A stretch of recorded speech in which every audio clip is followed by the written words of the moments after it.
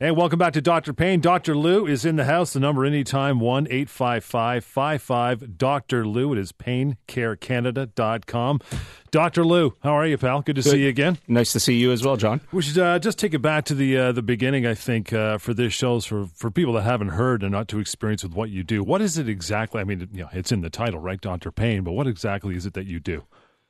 Well, myself specifically, I'm a chiropractor for our audience to know, but my clinics are focused around pain and pain management, so everything to do with trying to alleviate somebody's pain. Mm-hmm. So what, you said you're a chiropractor yourself. Is that the bulk of your business, is chiropractic at this point, or has things changed?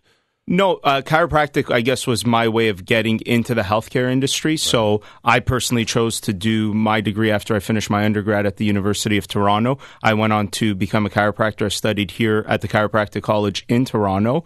And then when I was finished, I started practicing as a chiropractor, obviously. And the majority of what I saw coming into my office was pain related. So chiropractors do work in the pain management spectrum. We're not the whole answer to the pain management spectrum, and I guess that's where I decided that you needed the multidisciplinary approach to actually help someone's pain and not just focus on one healthcare professional. Talk about that for a minute. What other than chiropractic do you offer, or should people be aware of if they're in pain?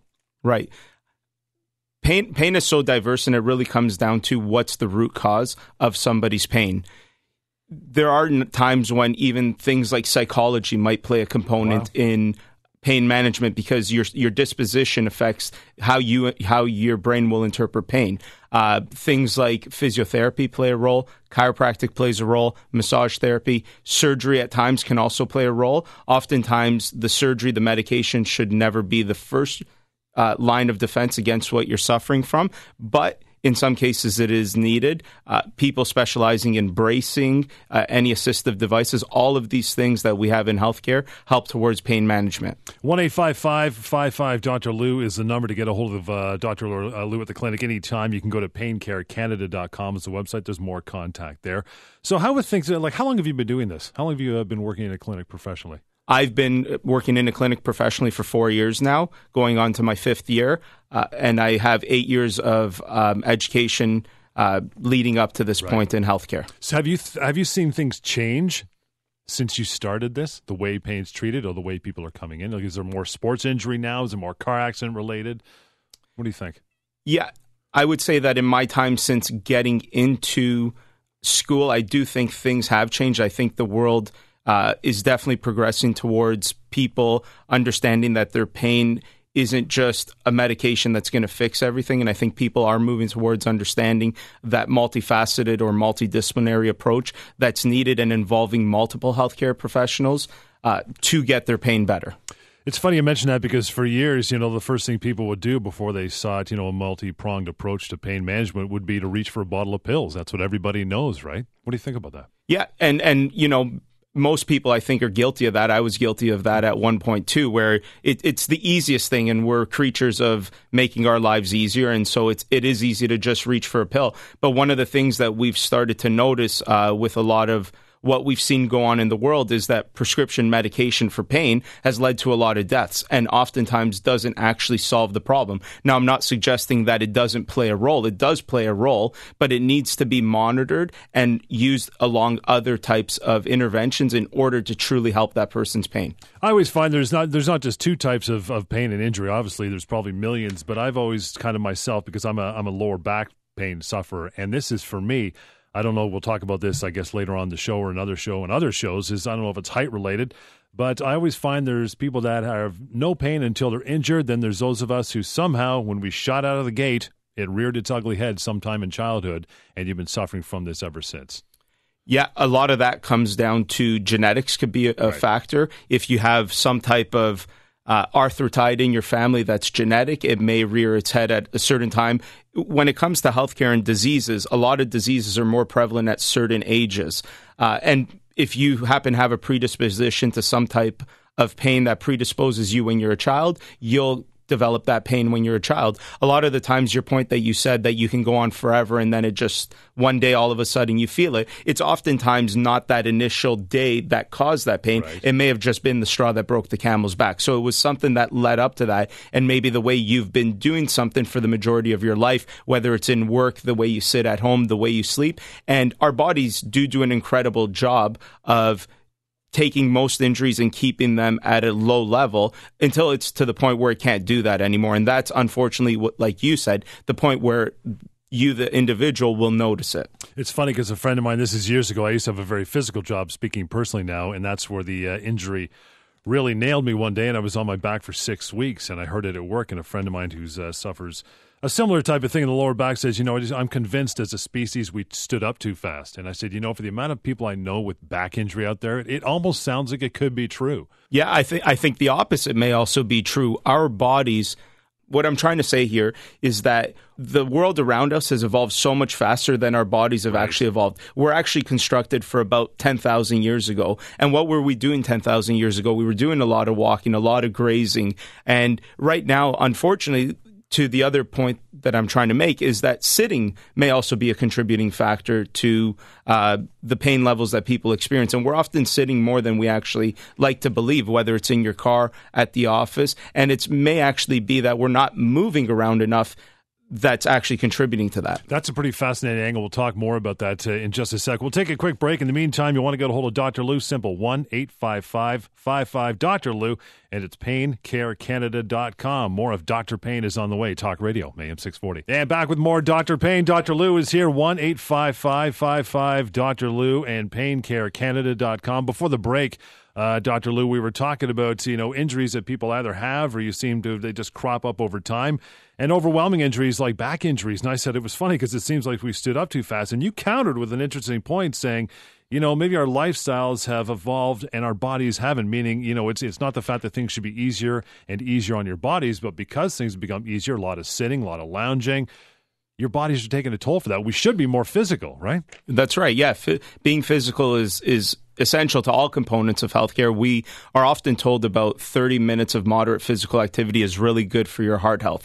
We very rarely hear that same 30 minutes of moderate physical activity is also good for your physical health. It keeps your joints moving. We're creatures made to move. We're not made to be sitting. And yeah, it does play an important role to be active. And I'm not suggesting that there's also a threshold, right? When you look at the stress curve, you can also put too much stress on your body where it will have the same effect as having too little stress on the body. And like most things in life, there's a medium level, that mid-range of physical stress that really has benefit. You look back at pictures of the 1930s and 40s, and there wasn't many obese people back then.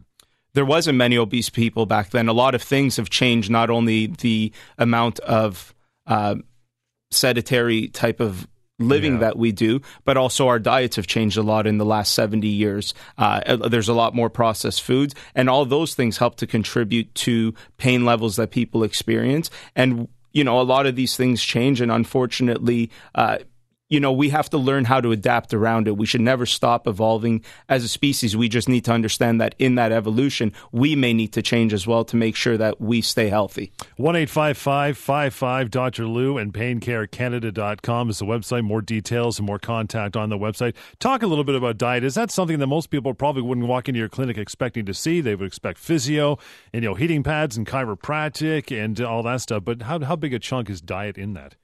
Diet plays a very big role, especially when you look at injuries that have an inflammatory component. A lot of components of our diet actually inflame. And if the things that we're eating are contributing to the inflammatory process, and you're going through an inflammatory type of physical ailment, it's not helping it, it's actually making it worse. So a lot of the times when we have patients in the office, we like to recommend diet modifications to help decrease inflammation. What kind of things are inflammatory? I never would have thought that to that degree. There's a saying, grains inflame. So most grains actually contribute to the inflammatory cycle. Alcohol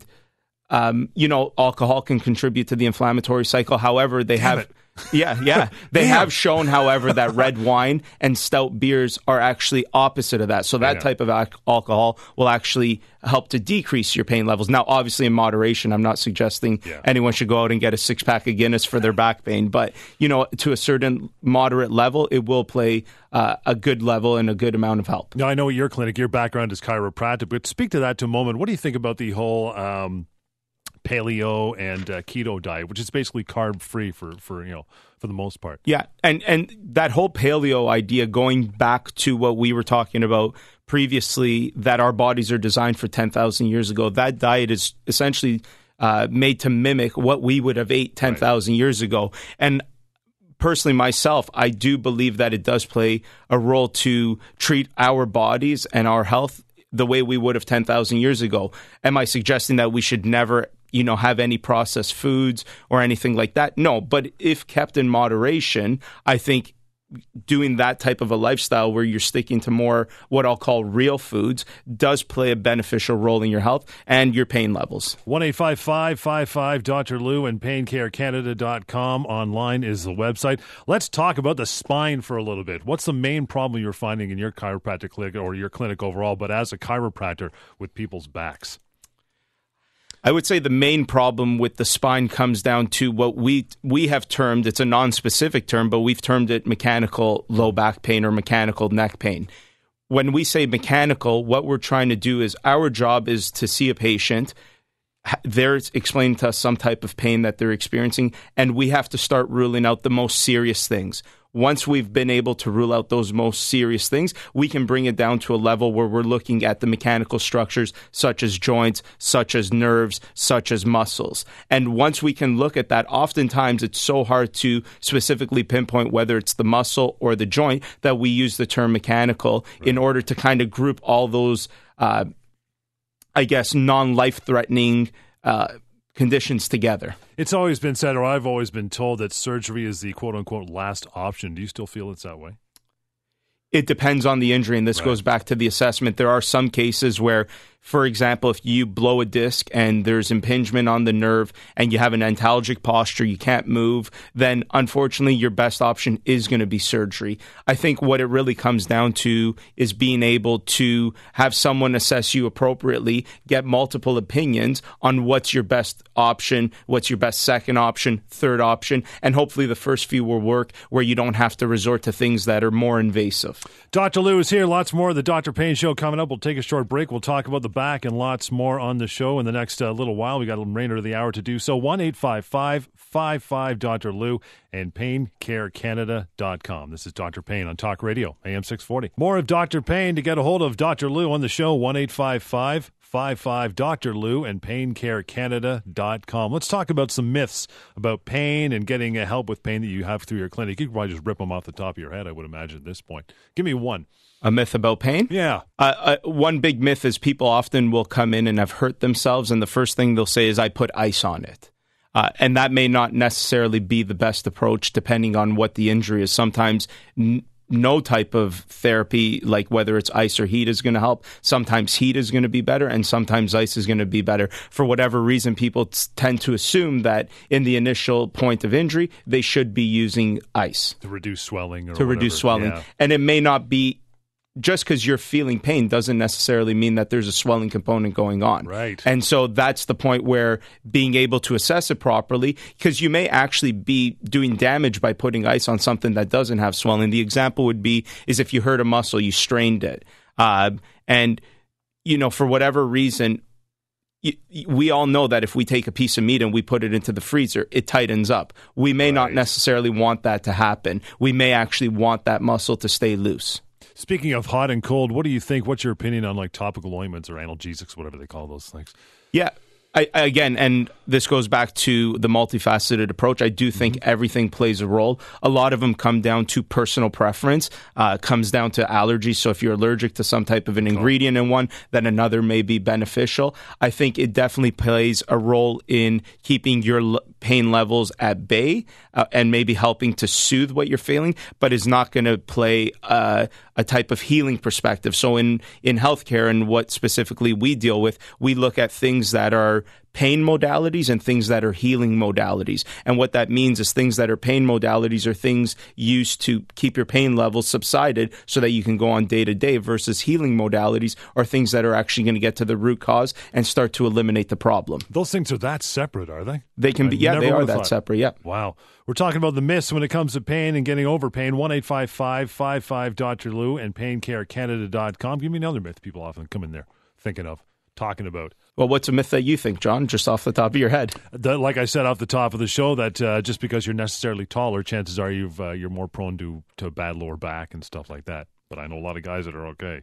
Yeah, I think body type, a lot of people with their body types do tend to believe that they had this injury coming just because of the very nature of the way they're built or whatever it is. And that's all may play a role for sure, but it may not necessarily be the case. It may be something that they're doing repetitively wrong throughout their day and may not necessarily be due to them being tall, right? How do you exclude that confounding variable to determine, okay, is it just because you're tall? Because if it was, then every tall person would suffer from that same ailment. But maybe if you're a tall person doing this, then that would contribute to it. I've often heard the myth is that, you keep going to chiropractic again and again. It's like a coat hanger. Once you bend it so many times, it's no good.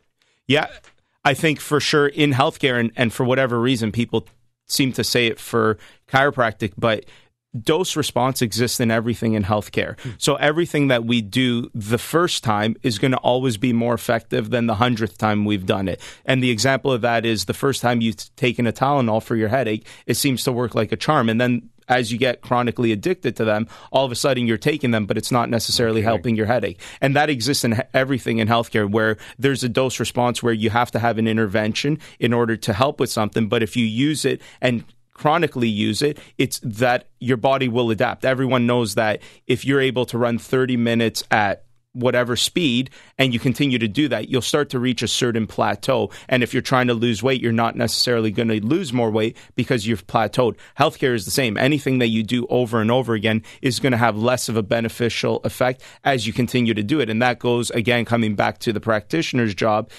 to be able to determine how much does someone need and how can you wean them off of it. Because the goal should be, when you're doing any type of therapy, that in the beginning it should be much more passive, where the professional is doing their intervention, whether it's with their hands, some type of a machine, and then moving you towards active. What are things that you can do on your own so that if in the future you experience this problem again, you still have those passive modalities available to you that will have that same beneficial effect. That's another myth I've often heard as well, is once you start, don't start physio or chiropractic or anything of that nature, because once you start, you can't stop. You'll never get out of it. Yeah, and for whatever reason, that myth seems to exist only in the rehabilitation world. And when I say rehab, I mean the chiros, the physios, the RMTs.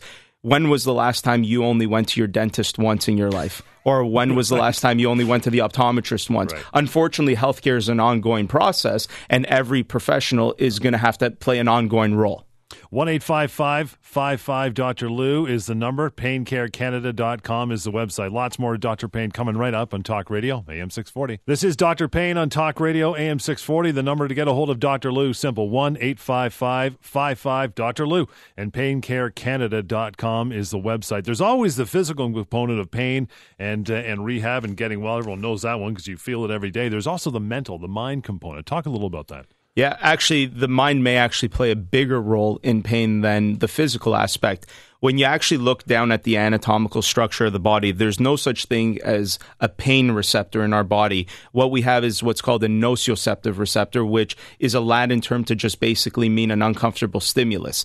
So the example is that if you have a flame on your arm, your body, that nociceptor, is only picking up that information and has to send it to the brain. The brain then will perceive a danger in order to make your body react. And so that's constantly what happens with pain. In healthcare, we often talk about learned pain. The same way that you keep sending a signal back from one part of your body to your mind, it starts to develop a pathway that seems to be natural. And we all know that because once you've learned how to ride a bike once, you never have to learn again. You've created this neural pathway that just makes it easy for you to step back onto a bike. And it's the same thing with pain. The unfortunate part is that if you undergo a certain stimulus for too long, you start to create a neural pathway to develop that pain and feel that pain. And that's what chronic pain is. So pain receptor, quote unquote, is a myth.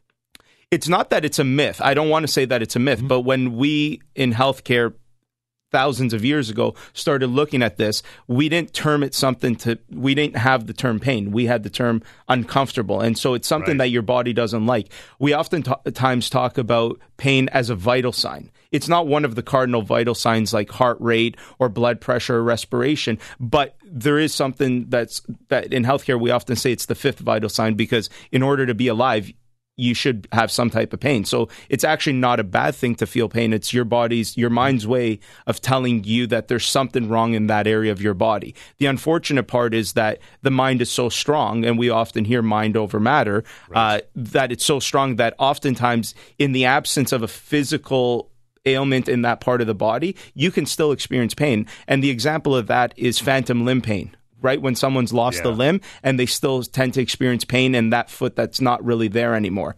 It may not be there physically on their body, but that foot still exists in their mind. That has got to be a huge part of your practices. Can you get through that? Can you rearrange those, as you call them, neural pathways? There are groundbreaking things going on in healthcare to help rearrange these neural pathways, and they're actually not overly technologically advanced. They're very simple things that our viewers can look up. Things like the mirror box is a simple way of overcoming this type of stuff. Describe that. What is that? The mirror box? Yeah. The mirror box in that example of the phantom limb missing. You can trick your brain by showing your brain that a limb is there. So if it's your right limb missing, so let's say your right lower leg, you could put the mirror box up so that it's the reflection of your leg, and it looks like it's your left leg to your brain. And let's say you feel a cramp there, you could start moving your right foot, but look in the mirror so that the brain perceives it's the left foot, and it tricks your brain. That's bizarre. Yeah.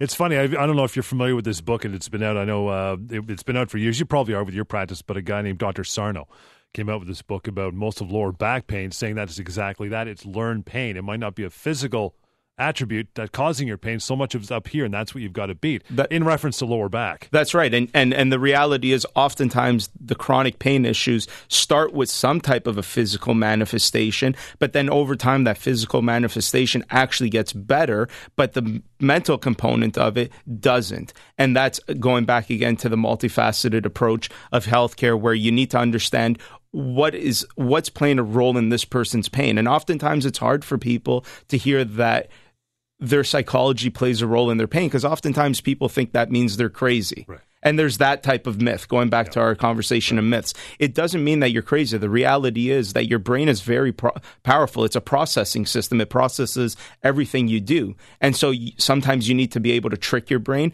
There's also, once you focus on something too much, they talk about 10,000 hours of practice makes you a professional in something, even though that was only tailored originally towards piano. But if you focus on pain all the time, and you've done that for years, you now kind of become a professional in feeling pain, right? Because you're focused on it. It's amazing, since I'd say, and this is probably fairly common, you can speak to this, 20 years, I'd say, the way that, physio and clinics like yours have improved so much from 20 years ago. I remember when I first started going to chiro when my back was bad, he'd be like, "Where are you going?" "I got to go see Captain Crunch and get get an adjustment," right? That was always a joke, but it's come so far. So why do you think people still are resistant to go get treatment? I think it really comes down to getting treatment is hard work.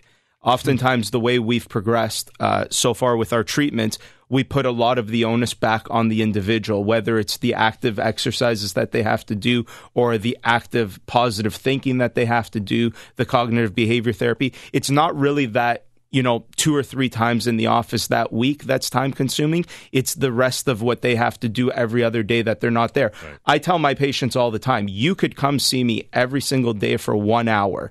But the reality is you'd still have 23 hours where you have to live with yourself. And it's not about doing something right for 3 hours in a week. It's about doing something right the whole week. And it's impossible for us to put them in our clinics for 3 weeks fully until they get better. That just doesn't happen. So a lot of the onus falls back on the individual. And unfortunately, as humans, we tend to look to conserve energy. And if we could do stuff that's not really that hard, we tend to go that way. That's just our evolution. That's just the way we're programmed to work. And the unfortunate part is being able to overcome that from the standpoint of saying, I have to do it. It's kind of like when people talk about losing weight and they talk about, well, what's the key? The key is it's hard work. There's nothing groundbreaking about it. There's exercise and there's healthy eating, and everyone is always looking for, well, what's an easier answer? There is no easy answer. That's as simple as it is, and it's the same thing with pain. It's hard work, unfortunately, to get better, and you have to be committed,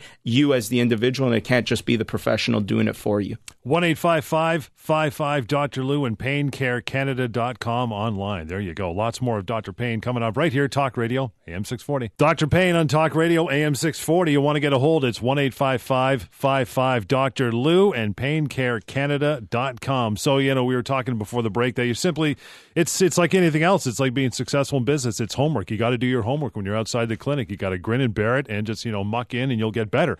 Chances are you'll get better. So what do you think about people that come and say, you know what, it's been 25 years. This is the way I am. I packed on another 25 pounds. I just 3 cups of coffee, a couple of Tylenol. I got to live with it. Yeah, I got to live with it. It's a big quote, right? Yeah, that's right. That? Yeah, I think, and that goes back to, it's that person's mental disposition. A lot of why they feel what they feel is because of that type of attitude where they've just given up.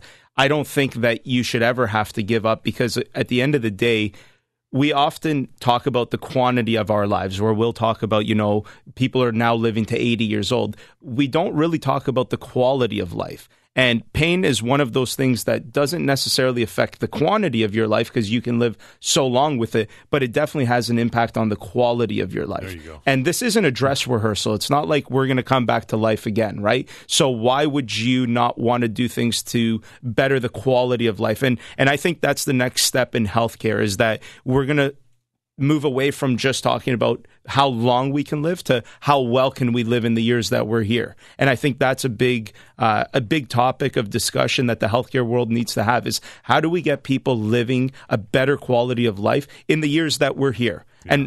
And I think a lot of our viewers may even agree that if someone said to them, you could live 100 years miserably or live the best 50 years, probably a lot of people would choose 50 years that are happy. Yeah. And being in pain doesn't necessarily contribute to happiness. It often makes people feel worse, obviously. And I see these people all the time in my offices. They're just not happy. Everything in their lives has gone wrong. And a lot of it spirals out of control because of the pain that they're going through, because maybe their spouse doesn't understand what they're going through and maybe thinks that they're just faking. And then their marriage falls apart, and then their kids hate them. So it's such a spiraling effect that you can have, that you really have to be willing to say, I need to make that difference in my own life, no matter, and especially if you've been trying for so long. I think it really comes down to find the people that are good at what they do and get them to help you, because there's a lot of good people out there. The unfortunate part is there's a lot of bad professionals too. And oftentimes you see the one bad professional and you've given up. Yeah. That's not the end of it. And with healthcare, we seem to think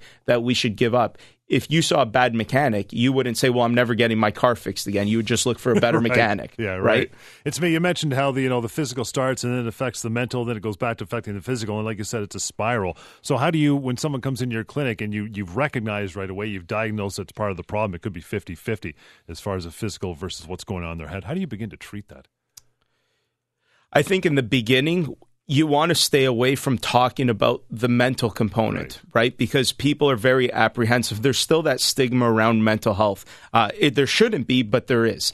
And so a lot of the times it may not be the best approach to right away tell them that there's a mental component. The beauty of what we do in the rehab world is we often have to see our patients much more than, say, a family doctor would, where a family doctor may see you once a year for your physical exam, and that's really it. When a patient's undergoing treatment in the rehab world, they may be coming in a few times a week for a few weeks. You get to know people over that period of time, and I think those conversations are easier to have with that person as you get to know them, and you can almost put it in a manner where you're becoming friendly with them. You're letting them understand that there's more to what's going on. And so I think those conversations, it's important to take note right away and then to introduce that concept slowly over time, because the reality is you can't do justice in 5 minutes trying to explain the mental component of pain. You need to take a good chunk of time. There's books and courses that just focus on this. You can't do it justice with just one treatment and 1 5-minute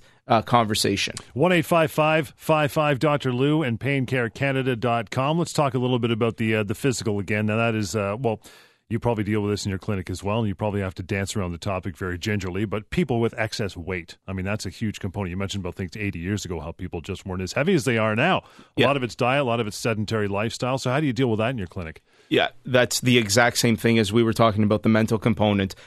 It may not necessarily want to be the one thing you want to introduce right away, but you'd be surprised to know that oftentimes when people do come in and they know that they're obese, they're the ones that tell you, oh, I have this and it's likely because I'm obese. And so really they seem to understand that that is a contributing factor to their pain. And I guess our job really becomes encouraging them to make a change on that. Because, again, there's going to be no justice done if someone comes in with low back pain and they're 50 pounds overweight, and all we tell them is, okay, well, we're going to put, some laser on you and some heat, and then we're going to do some release therapy with you, and then that's it. You're not doing justice to getting to the root cause of the problem. That may play a role. Those modalities may play a role. But then it's also talking to that patient about, well, you may need to lose some weight, or this is going to be an ongoing issue. And with back pain, as an example, the research shows that once you've experienced back pain once in your life, I think the number is something like 80% likely to experience it again within a year. And then that number continues to go up as your life goes up. And over time, they tend to become more debilitating each time you have that insult of that back pain. So, it's a conversation to be had with these patients who are overweight, that if they would, again, going back to the quality of their lives, if they want to make a lot of things better, the root cause there is their weight. They're going to have to make a change. And in your clinic, can you facilitate that type of help as far as we diet? Do. We actually, I actually have, I like to work with naturopaths and dietitians and nutritionists on that front, where we can get them involved to speak with the patient and assess that patient and make lifestyle modifications. I don't think any type of diet that's too hard to sustain is ultimately destined for failure, I think. So I like to have a very serious approach towards changing someone's diet, where you get to understand what it is that they like and how they like to eat, and simply modify it to make it a little bit healthier, but not necessarily taking those things that they love away, because they may just fail, and then all that does is create a spiraling effect where their low back pain will get worse. Lots more to come. We'll take a short break. In the meantime, 1-855-55-Dr. Lou, and it is PainCareCanada.com. Dr. Payne, the show continues right here, Talk Radio, AM 640. Dr. Payne on Talk Radio, AM 640. To get a hold of Dr. Lou, who's on the show, of course, hosting it, 1-855-55-Dr. Lou, and PainCareCanada.com. We're going to be doing a lot of these shows over the next, hopefully, few years. We're going to be covering all sorts of topics, from chiropractic to pain relief to diet to the mental component. But let's talk a little bit about, what things you want to achieve in the next little while, so people can, when they come back next week and give us a call live on the air, we can deal with them. Yeah. One of the biggest things in research that seems to play a really beneficial role in pain management that often comes up no matter what intervention we put there is we always look at education and empowerment. So letting someone understand a little bit often makes them feel better, because just being able to understand is, oh, okay, I get it. It's the same with anything, right? Like if you're having a problem with your computer and a professional makes you understand something, you now know how to solve that problem. So it's a very long process of really trying to understand this well. Like, I mean, I'm here and I have a decade of education in this field, and all that education is made up of, hundreds of years of research that's been piled into my brain. So it's a lot of stuff for the average person to understand, and I don't think that one time does it justice. I think this is something that needs to be repetitive, and I think the education on healthcare and specifically pain management needs to be better, and that stuff is never done in a short period of time. It takes a lot of time to achieve those goals. Is there any good reading in the meantime between shows that people can do? I mean, everyone goes to, Google University, and there's a lot of misinformation out there. Yeah. Right. One of my favorite books when it comes to healthcare and the toughest things to help in healthcare is a book by Norman Doidge called The Brain That Changed Itself. And what Norman Doidge did is he's a physician, a psychiatrist, I believe, actually, who took a lot of groundbreaking research in a lot of different areas of healthcare and put it into a concise book that the public can read and have a little bit of understanding. And there's one section on just pain. One chapter is dedicated to pain. And I believe the researcher's name from UCLA that chapter is based out of is Ramchandran, I believe is the name. Then there's a component on OCD from Jeffrey Schwartz and et cetera. But it's a great read for the average person to really start to understand how encompassing healthcare is, and that it doesn't just come down to one simple thing, and that so many things play a role, whether it's the physical aspect, the mental aspect, the social aspect is another huge factor that plays a role. How do you mean? More people in a lower socioeconomic bracket will be more prone to injuries than rich people, right? Because when you have money, it predisposes you to getting better care when you need it earlier. People who are in higher socioeconomic brackets tend to have disposable income that if they feel something, they may go for a relaxing massage, versus someone in a lower socioeconomic bracket doesn't necessarily have that availability to do that because, they're working 2 jobs and they don't have the time. It may not just be a matter of money that they don't have the money to pay for the care. It may also be the fact they just don't have the time. The foods that they're eating, right, going back to diet and how that contributes, things that are mass produced are obviously not going to be as good for your health as the things that are not mass produced. And if you're in a higher socioeconomic bracket, you tend to be able to afford those things. Also, when I talk about the sociology of it, it's also relationships. Some people are in horrible relationships. That has an amazing effect. It has an amazing effect, yeah. I always tell people that if you were experiencing low back pain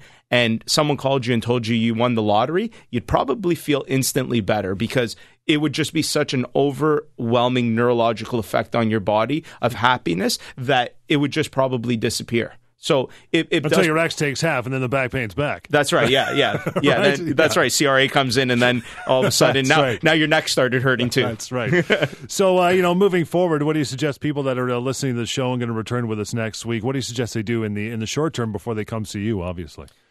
Yeah, I would say educate yourselves on good research. And what I mean by that is, like you said, Dr. Google may not be the best thing. Make sure that you're using credible sites, right? Like if you're typing something in on Google and you're just going to some random site that you've never heard of, no credibility, probably not the best idea, versus something like a Mayo Clinic is probably very credible. And so I think those are the things that they can do. I think that I would love for everyone to continue listening because there's a whole lot that we're going to go through here. And I think that education component is going to play a massive role in really trying to change the perception of healthcare and how the public can make the change themselves just by having the understanding. Does age always have an impact on people's availability or ability anyway to get better?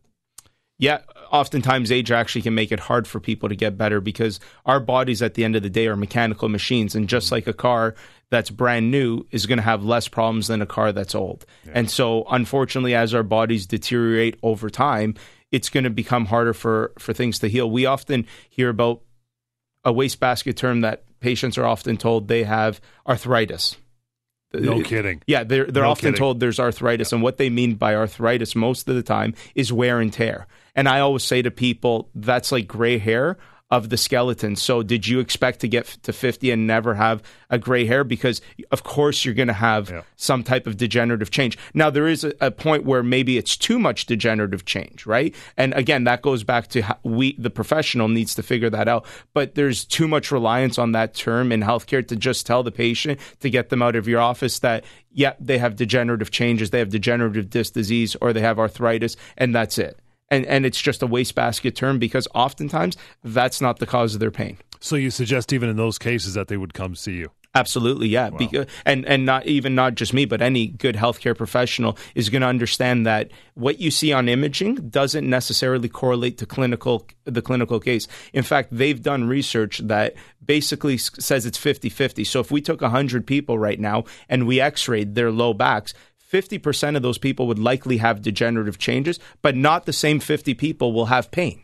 And in some cases, they will be the same person. What's important to consider here is what do you see on the test, whether it's imaging or blood work, and what are the clinical symptoms? What is that professional seeing in their office? And putting those two things together is what allows you to get the right answer. Before I come see you, you mentioned imaging. Should I have all your ducks in a row? Should I have my MRIs and my scans and all that stuff with me? Or I would say that any patient that's going to seek help, whatever they have available to them, I've always encourage my friends and my family that when you go to someone's office and they take an x-ray or they do whatever, to get a copy of that and create your own medical file, right? Because smart. if you show up at the hospital, they're not necessarily going to know what someone else was doing. And so it's good that if you can have your own medical file that they can look in and say, oh yeah, there is a history of this here and blah, blah, blah. So I'm not suggesting that people should be running to their doctors right now saying, I need an MRI right now. But if you already have that stuff and you're going to seek help, it's beneficial to bring that stuff because it just